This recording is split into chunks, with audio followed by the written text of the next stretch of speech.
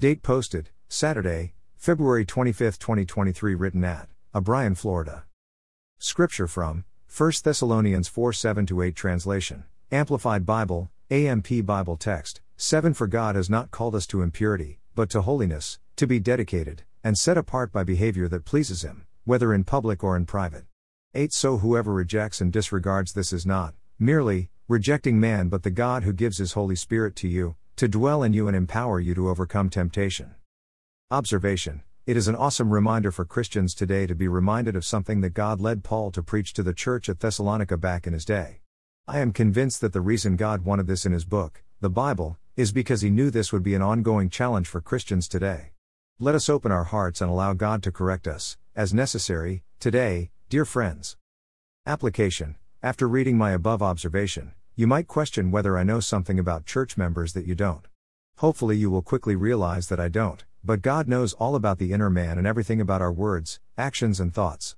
Friends, we needn't fool ourselves into thinking that everyone who sits in our church pews in our weekend services are pure-holy in God's sight and without sin. As long as we remain on this earth, Satan will attack and attempt to lead us astray. Some Christians have chosen to turn off television sets in their homes permanently, because sin is promoted in shows, advertisements and innuendos of every sort while the set is on. But does that solve the challenge of wandering eyes, distracted minds and lust? I believe that God wants us to know through this sermon by Paul, that He, God, is looking for saints who will want no other God but Him, willing to search out, understand and obey the teachings and practices of Jesus Christ, willing to stand up for the God of this universe, willing to see others as sinners in need of the Savior of the world, and will always acknowledge having no other God but the one true and living God who created us all. I believe that God wants saints who will devote themselves to loving others like God does, and to always remember that God loved us so much that He gave His one and only Son, Jesus, to die on a cruel cross, rose again on the third day, all to demonstrate His love for mankind and how He decided to make Jesus the only living sacrifice that will permit mankind into heaven. I realize that while we are in this world there will be temptations of every sort imaginable that will pressure us into sinning. But I also hope and pray that for the child of God who invited Jesus to rule and reign in their lives, they have invited the Holy Spirit to guide their every step.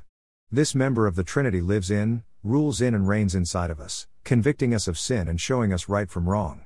Are we daring enough, and gripped by sin, to an extent that we don't mind imposing such sin on our holy Lord Jesus? Often, we might feel embarrassed and feel sorry for our sin committed in the presence or knowledge of our pastor, but Paul reminds us that this sin is not against man, but against God, the one who placed His Holy Spirit inside of us. He gave us the Holy Spirit to help us, and instead of showing due respect and honor to Him, instead we allow sin in as a disappointment to, and in conflict to the holiness of God. Friends, to repeat what Paul teaches in these verses, God has not called us to impurity, but to holiness, and He gave us the Holy Spirit to help us live in such a holy state. Blessings noted: we serve a holy God, and through the power of the Holy Spirit, we too can be holy, and pleasing to our holy God. Prayer: thank you, Father, for the holy God that saved us, lives inside of us, and guides us through every day. I am embarrassed to think of the conditions I must impose on you, Holy Spirit. Please renew a right spirit within me and guide me into the way that you desire of me. Unbelievers are watching and hoping that they could see God at work in His people so they might be reassured of your power and your invincible presence in our world today. Please make us usable vessels in which you might work to encourage the unsaved.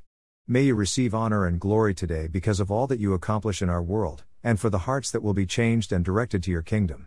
Glory to God in the highest for all that you have done, will do, and always will be.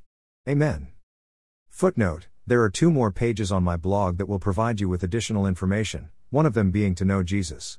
If you have been challenged to make a decision today after reading this devotional, please click on the above page, or speak with a local Bible teaching pastor, or contact me at nuggetsfromgodsword@outlook.com. Please allow someone to pray with you and give you help and/or encouragement as you begin, or continue your walk with Jesus. Words underlined in my blog might indicate a link to a song that came to mind as I wrote the devotional.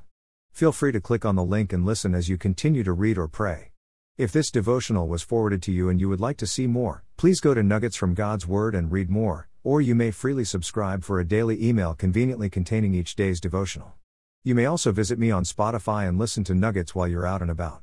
I would encourage you to find a church home nearby your home, and attend as frequently as you could. Get to know God, and allow His people to encourage and strengthen you in your Christian walk, while making every effort to be a blessing to them. God is at work among His people. Please consider growing in your faith, as you worship with fellow believers.